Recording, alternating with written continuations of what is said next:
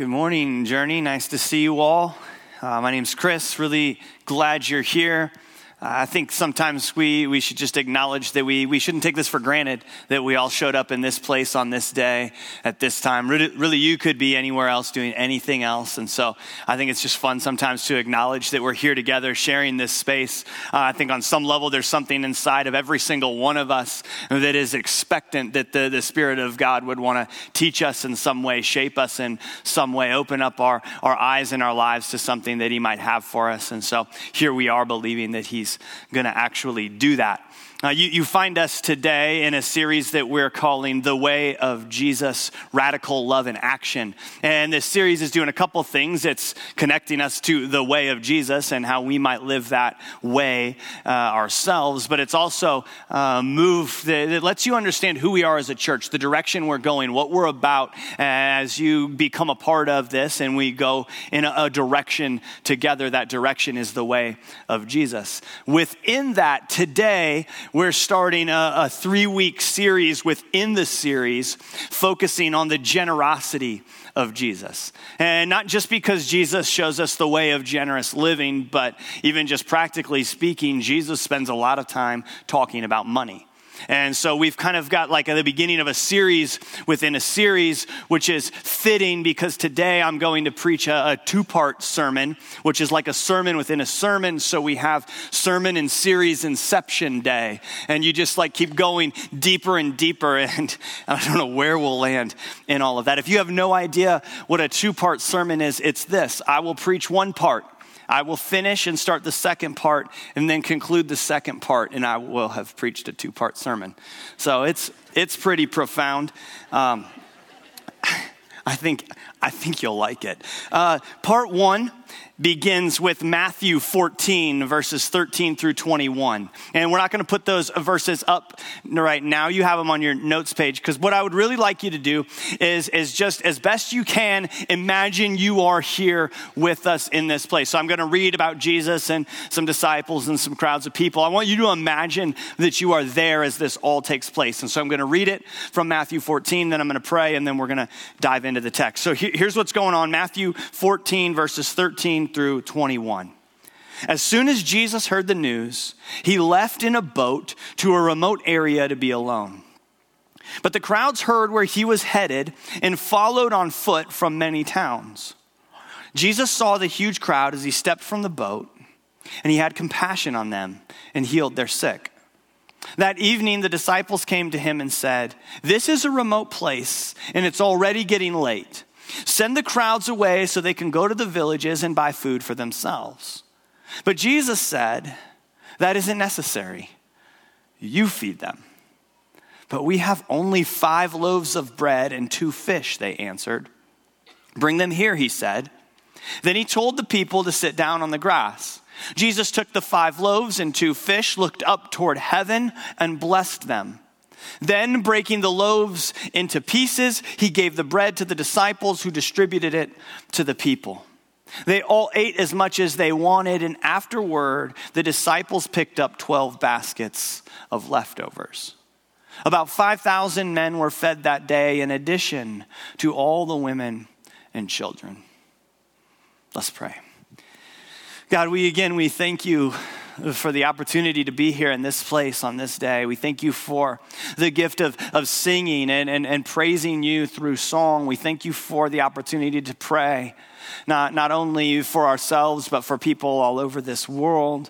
And we know that you long to hear from us, and we thank you for that as well, God. We thank you that you hear our prayers. We thank you for the opportunity to open up the scripture and learn more of who you are and what you're like and how that might shape the way we live our lives. And so, God, today I pray that would be true, that we would receive whatever it is you have for us. We would set before you anything that might keep us from hearing from you, that we would have open eyes, open ears, open hearts to receive from you as individuals and as a church family. God, we know that you're already here, you're already present, you're already moving, and you long to speak to each one of us, and so we welcome you. I pray for myself, God, that you would give me your words to speak. I pray that I wouldn't say anything that's not for you or from you, God, and that everything we do in our time together this morning would honor you, make much of you, and help us to fall more and more in love with you, God. We love you. We pray these things in your name. Amen. So the generosity of Jesus reveals itself actually in the lifestyle of Jesus, or the way that he would live his life. And so as for us, followers of Jesus, we have to pay close attention to the rhythms and the ways of Jesus to truly understand how he embodied a lifestyle of generosity. Part 1 of today's sermon is a picture of the generosity of Jesus, but it might not be quite what we think. So let's dive into our portion of scripture and we will see where that leads us. Matthew 14:13 reads like this. As soon as Jesus heard the news, he left in a boat to a remote area to be alone. But the crowds heard where he was headed and followed on foot from many towns. And so you have to do your best again to enter into this story and imagine what this was like as Jesus boarded a boat, floated across the sea to a remote area where he wanted to be by himself, and he steps out of the boat.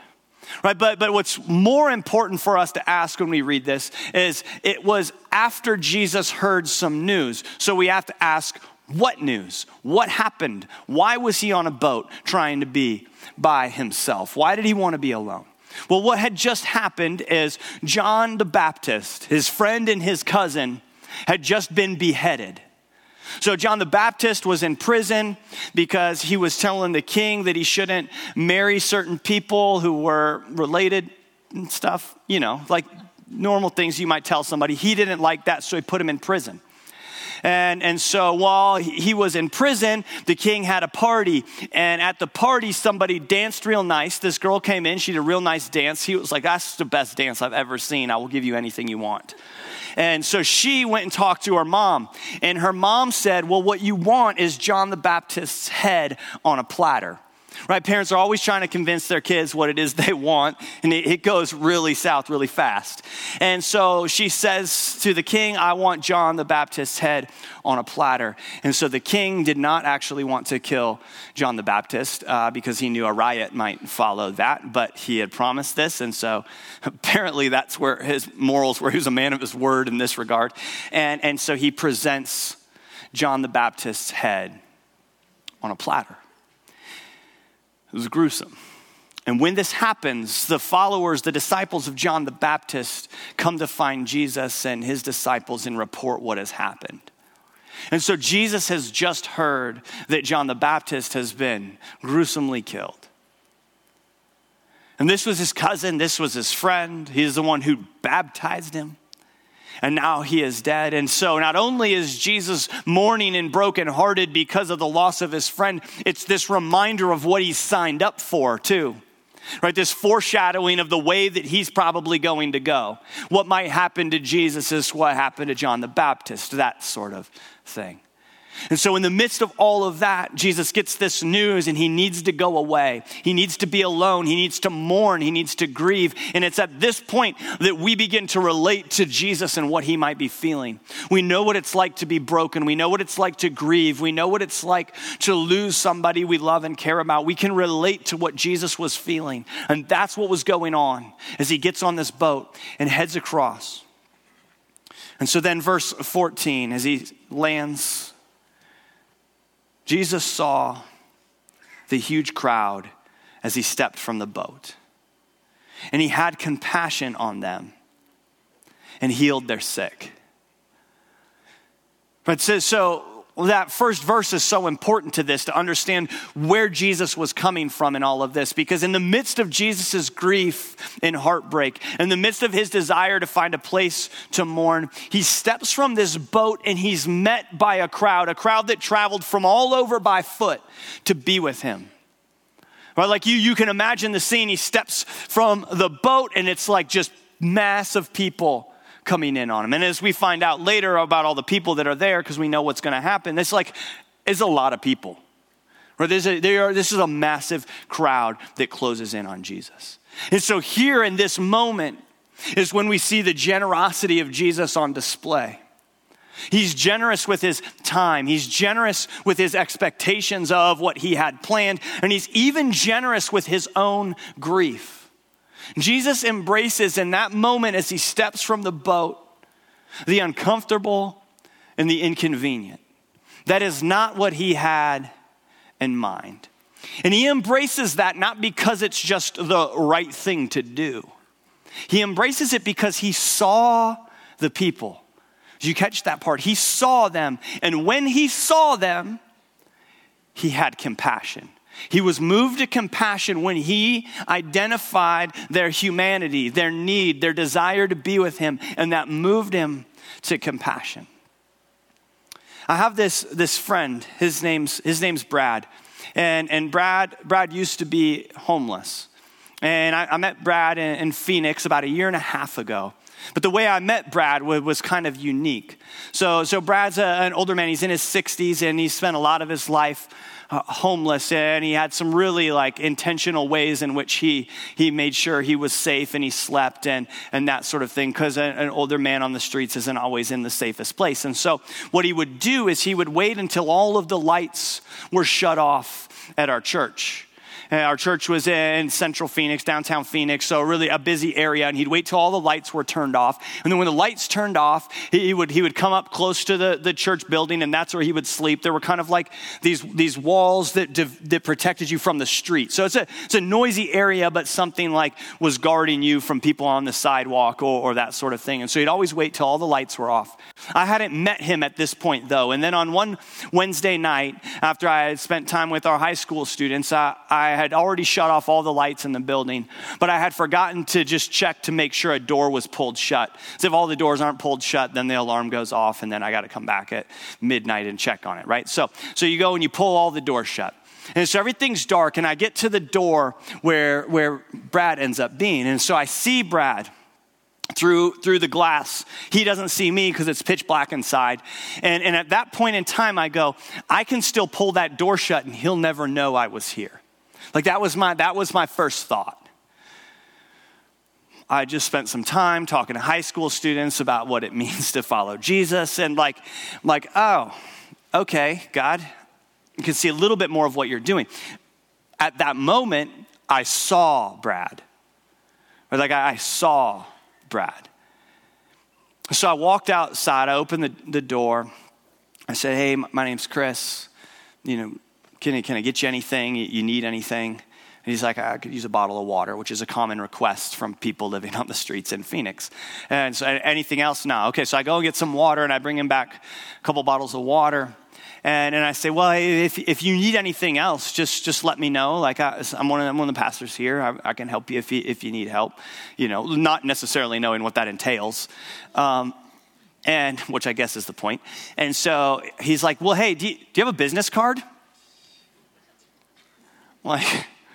Well, believe it or not, I actually have a business card that I've never handed to anybody in my life. But the first time I'm going to do it is going to be to you, Brad. And so I hand Brad my business card, and he's got my personal phone number on it. Okay, you can call me. I still have a giant box of business cards from my time at the Church of Phoenix that I never used, but one I handed to Brad. And so I gave it to Brad, and so he called me. And he called me the next day, and when we developed this relationship, and I learned to love him and become his friend. And he does not live on the street anymore. He kind of barely gets by at times. He lives off of food stamps and food banks and makes ends meet the way he can make ends meet. But I'll tell you more about that in part 2 of the sermon. So I guess you guys stick around, right? But the point is, this was one of the times in my life where I was able to figure out what was going through the mind of Jesus and the heart of Jesus. I saw Brad, I had compassion on him, and I went to him. And it turns out that he blessed my life probably more than I ever blessed his. But that's another story. So all of that to say, what would it have been like to be Brad? What would it have been like to be the crowd? Because maybe that's the only thing you need to hear today, is that Jesus sees you, that Jesus has compassion on you, and he longs to heal you.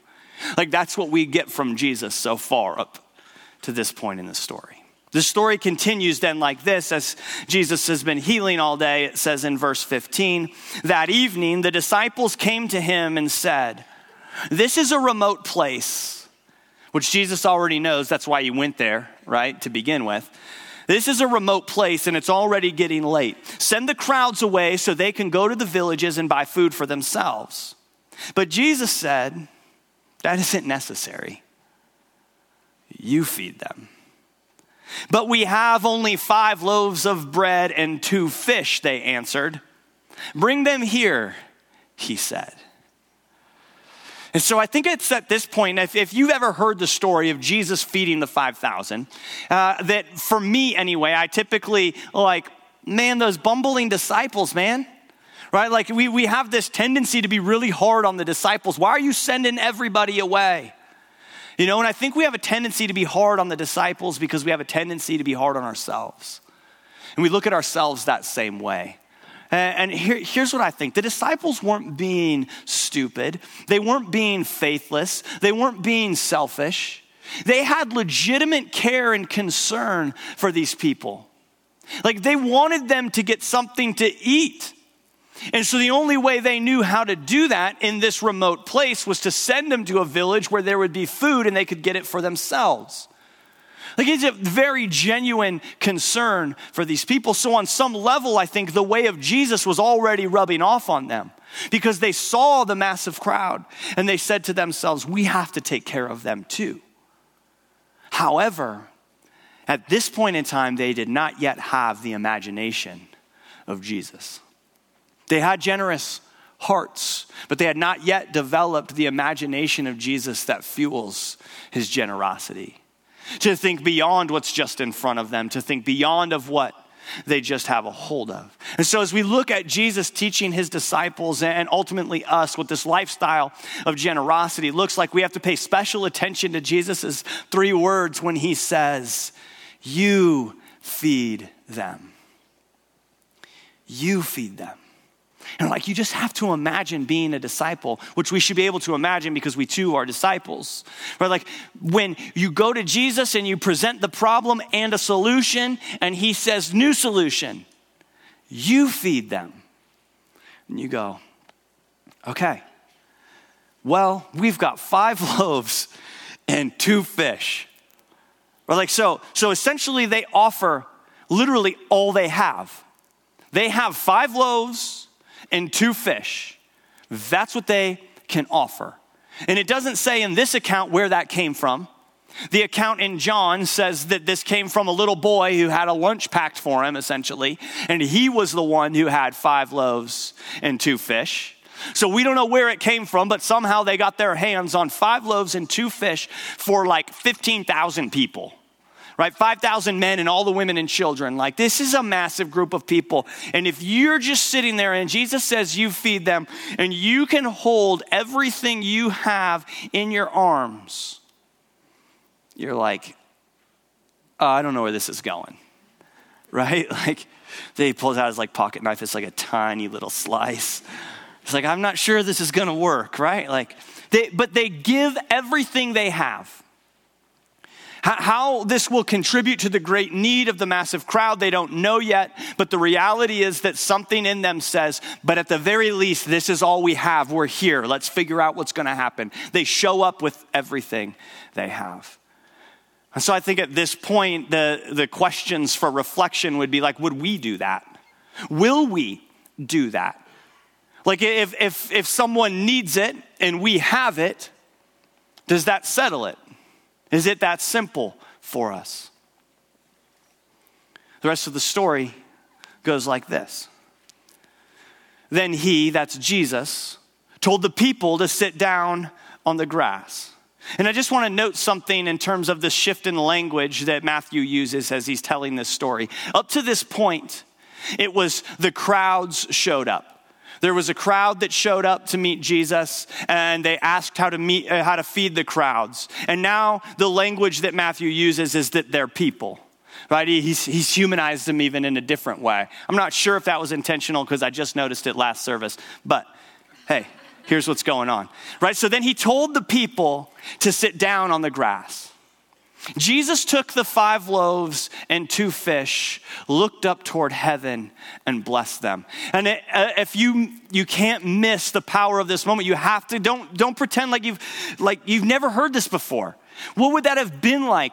You're like, all right, Jesus, this is all we've got. And you hand it to Jesus and you're like looking at this massive crowd of people and you hand it to him and he takes it. And he looks up towards heaven and he blesses it. And you're like, oh, I don't know if that's going to do anything.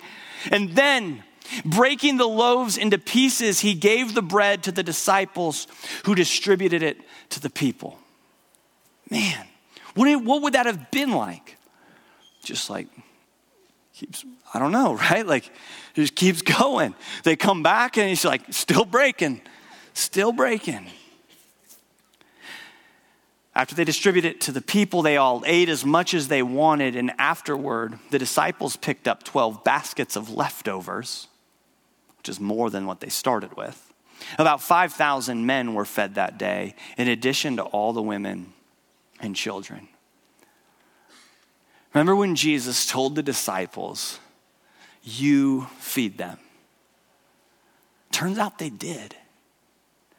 Like they literally were the ones who fed them. Think about that. Like I love the way that Jesus longs to include us. He's teaching them in this moment to see the people, to have compassion and meet their needs. Because you know what? When you distribute bread to these people in the crowd, what are you forced to do? Interact with those people face to face. You're literally handing them something that will sustain them. This is for you. This is for you. This is for you. This is for you. This personal interaction of meeting somebody face to face, having compassion on what's going on, and giving them something that they need. Like there's something extra powerful about a face-to-face interaction with someone. Jesus understands this, and it constantly drives his lifestyle of generosity to be face-to-face with those in need. Who do you need to see face-to-face? What does that look like for you? And then another moment that I think we should pay special attention to is the fact that Jesus is breaking the bread. Right? If Jesus does not break it, he cannot distribute it, which is in and of itself a really powerful principle, right? Because Jesus then embodies that literally. His body is broken, and that's what he shares. And so it is his call to all of us to be broken for the sake of Jesus so that we too might be distributed and shared as his people. If we are not broken, we cannot be shared. Jesus says, if the bread cannot be broken, it cannot be shared. If my body, which is the bread of life, is not broken, it cannot be shared. And so it is with our lives as well. And then as we move from Jesus to the disciples, we now ask, like, what if we're supposed to be one of the crowd? Right? The ones who showed up from another town on foot, right? Like listening to the radio that's telling you where Jesus is going to land and you hustle over there and you meet him. Like we're the ones seeking healing, a touch from Jesus. What if that's who we are? What if we're the ones who are hungry and in need? If that's us, will we stay? Will we wait on Jesus like the crowds did?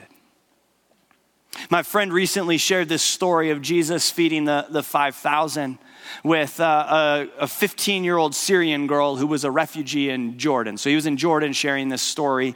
They didn't open up the Bible. They were just telling these stories of Jesus. And so they tell the story of Jesus feeding the 5,000. And then this girl, she knew little to nothing of the ways of Jesus, let alone his lifestyle of generosity and all that embodied. And so as he's sitting there with these people and he shares the story, upon hearing it, they're asked, what does this teach you about God?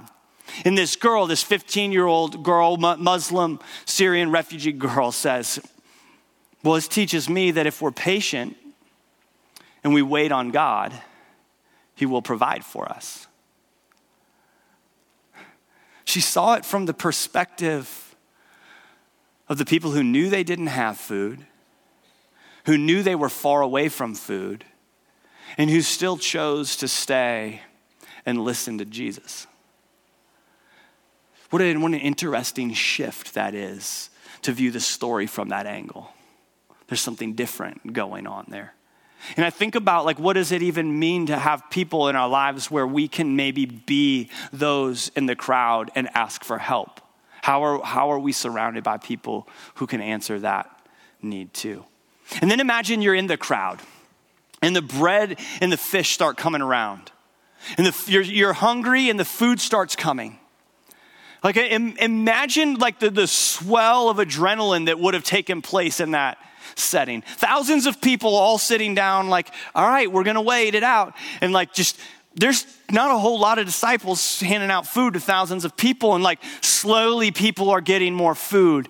And it's like, they're having enough even. There's not even a scarcity of food. There's going to be leftovers and they start eating and everyone's eating and thousands of people are now eating this meal that Jesus and his disciples provided for him. What would that have felt like? And so maybe today, like, well, what if for today, you're just to remember that you're seen and that Jesus has compassion for you and he longs to heal you. Or maybe today, though, you get to ask the question, do I have 5 loaves and 2 fish? Because of course you do. We all do. It just looks different. Whatever our fish and loaves are is different. And so with that in mind, like we ask God, what do I have that you want me to use for other people?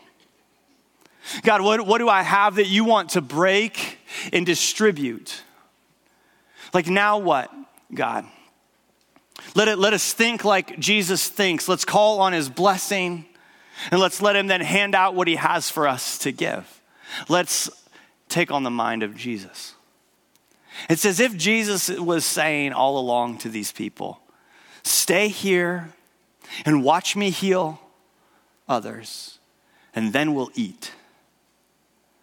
And eating just seems to be one of the most common ways that Jesus uses to display and initiate his lifestyle of generosity. It's always these eating moments when he's connecting everyone to one another and to himself. Part 2 of our sermon will show us this. Part 2. Part 2 is about this guy named Zacchaeus. Now, Zacchaeus was a wee little man. And if you have church background, it's this terrible song about Zacchaeus where they call him small, and I'm always offended, right? Like on behalf of all small people, it's a very offensive song about how small Zacchaeus is. So there's this guy named Zacchaeus. And Zacchaeus is a chief tax collector. So he's just not your everyday run-of-the-mill corrupt tax collector. He's chief of the tax collectors. And in order to be a Jewish man who's the chief of the tax collectors, to be a chief tax collector, you would have had to buy your way into this position. And you would have had to buy your way into this by running over your own people, by climbing over your own people, by doing things that are unfair and unjust, taking advantage of those that you know, that you've grown up with. And you would slowly keep climbing and buying your way and climbing. And the thing about Zacchaeus is that he was always a climber. So Zacchaeus would do whatever he needed to do to have the most money, to have the most influence, to live the life he wanted to live. And then one day, in the town of Jericho, Jesus shows up. And when Jesus shows up in Jericho, everybody wants to get a glimpse of Jesus because now word has spread on who he is and what he's up to. It might just be a sight to behold for some people, or really maybe there's people looking for someone who might say to them that you can belong. This is for you. But whatever the case, Zacchaeus knows Jesus is coming. And Zacchaeus, being a little smaller, couldn't quite catch a glimpse of Jesus. And so he climbs a tree. And so Zacchaeus, the climber that he always was, climbs a tree. And he's sitting up in this tree looking at Jesus. And Jesus looks at Zacchaeus, the climber, and he says, Zacchaeus, calls him by name, come down from that tree and have me over to your house. And everybody's like, no, that's the house you're going to, Jesus? The chief tax collector, the dude who's just been raking us over the coals, taking our money, taking advantage of us. He's been climbing all over us. You're going to let him come to your house, or you're going to go to his house and eat with him. So Zacchaeus jumps down. He's pretty excited. He's been chosen to have a meal with Jesus. So they show up. Everybody's all grumbling about it.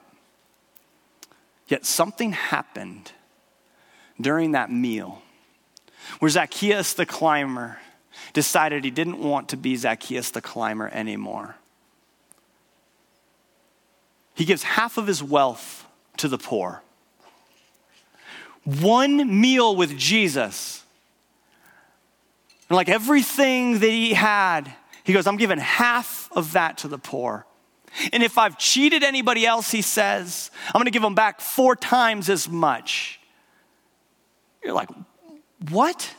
Because you had a meal with Jesus? And Jesus says, and there's salvation in your home today, your whole family is where they're supposed to be now, because I came to seek and save those who were lost. And you were lost as you climbed that tree. You were lost as you climbed that ladder. You're lost as you climbed over people. And he released it.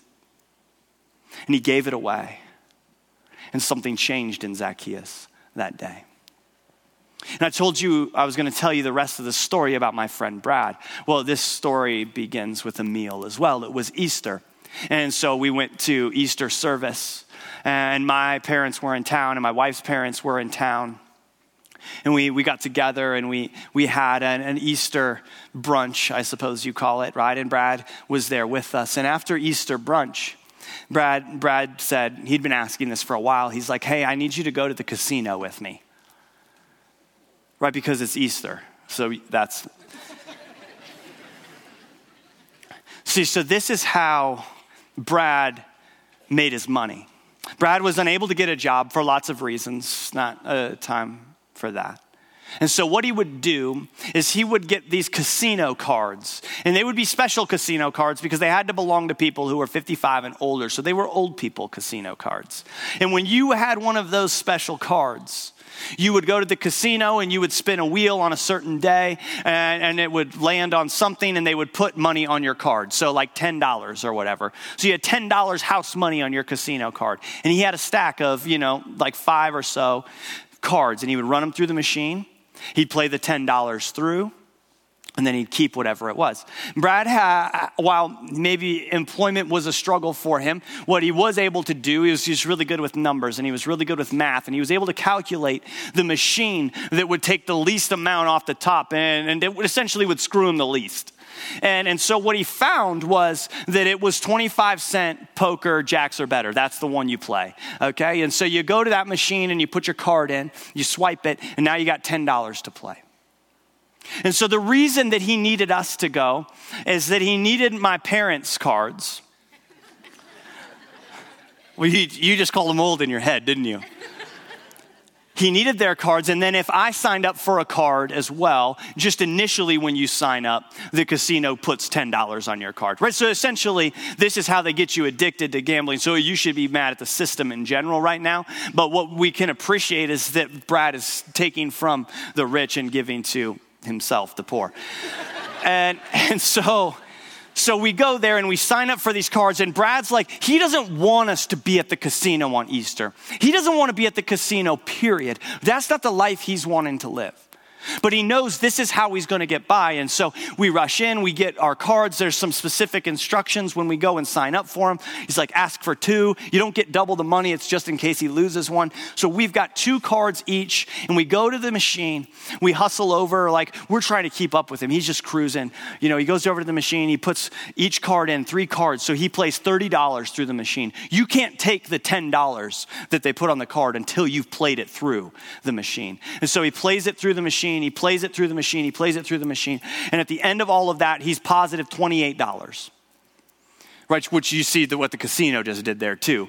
And so he's got $28. He pushes the ticket, print ticket, prints out his ticket. Again, you don't interact with people at a casino. You interact with machines. And so he goes over to a machine and he puts his ticket in and it spits out the cash. We don't know where he went. Off he goes. We're like standing in the casino like, where's Brad? We don't want to be here. This is weird. And so finally Brad comes back. And he's come back and he has an envelope. He had grabbed an envelope from our church, like a giving envelope. And on the front of the envelope, he had written Good News India. And Good News India is an organization that we partnered with at my previous church that cared for orphans in India and put them into schools and gave them these really cool Christian education, like Google it and give your money there too. It's a really cool place. And so he wrote on the front of that Good News India, and he handed me the envelope, and it had all $28 in it. And he said, thanks for coming on Easter with me. I wanted to give the first part of that to Good News India. He would use the cards later on for himself and to make his living. But every time I reflect on that story, I wrote it down. Like that day, I wrote it all down. And I go back and read it, and I reflect on that it happened on Easter, that we'd had a big meal before that, and that Brad's heart was so in line with the heart of Jesus that I can't help but be challenged, changed, inspired, whatever it is, by somebody like Brad. And there was something about him giving that away that was so easy for him because he had known what it was like to receive, and he'd also known what it was like to have nothing. And you have a meal, you see people differently, you have compassion, and you give where there's need. Let's pray. God, we thank you for today. I thank you for your son, Jesus, who models for us a life of generosity with all things. And so, God, I ask that as we follow your son, Jesus, we would follow him into places that are uncomfortable and inconvenient. And in those places, we would see people as you see them. We would have compassion as you have compassion, and we would do what we can to help them experience your healing that only you can provide, God. And I thank you that your son, Jesus, whose story we read about breaking the bread, who calls himself the bread of life, willingly goes to a cross to be broken on our behalf. We thank you that in the power of death we find life. We thank you that your Holy Spirit raised Jesus from the dead, and that same Spirit lives in us. And so that is the way in which we walk in this world as your followers and able to do what you do and live as you live, God. We can be that here. And so I ask that we would be that as individuals, that we would take your love and your message into all of the places that we go. I pray that we would be that as your church, that where there is need, if we have it, we would give it. And I don't know what that looks like or what that means, God, but I pray that we would continue to relinquish and let go of the things that we've held too tightly to that have caused us to miss you. And I thank you for people like Brad. And I thank you for their heart to serve you, to give their lives to you. And I pray that we would be inspired by someone like him as well. I pray that you would continue to provide for him. Continue to provide for each of us, God, what we need. And then beyond that, may we give it away, whether it's our time, whether it's our talent, whether it's our money. God, we love you. And because we love you and because you first loved us, may it be that we can't help but live our lives fully for you and what you have for us. In your name we pray. Amen. Thanks for listening. We hope this time has allowed you to dig out more of who God has made you to be. If you made some kind of spiritual decision today and are interested in what's next, we'd love to connect with you. For more information or to get in touch, please visit journeyweb.net. If you're interested in supporting our ministry, you can give online at journeyweb.net/give. Thanks.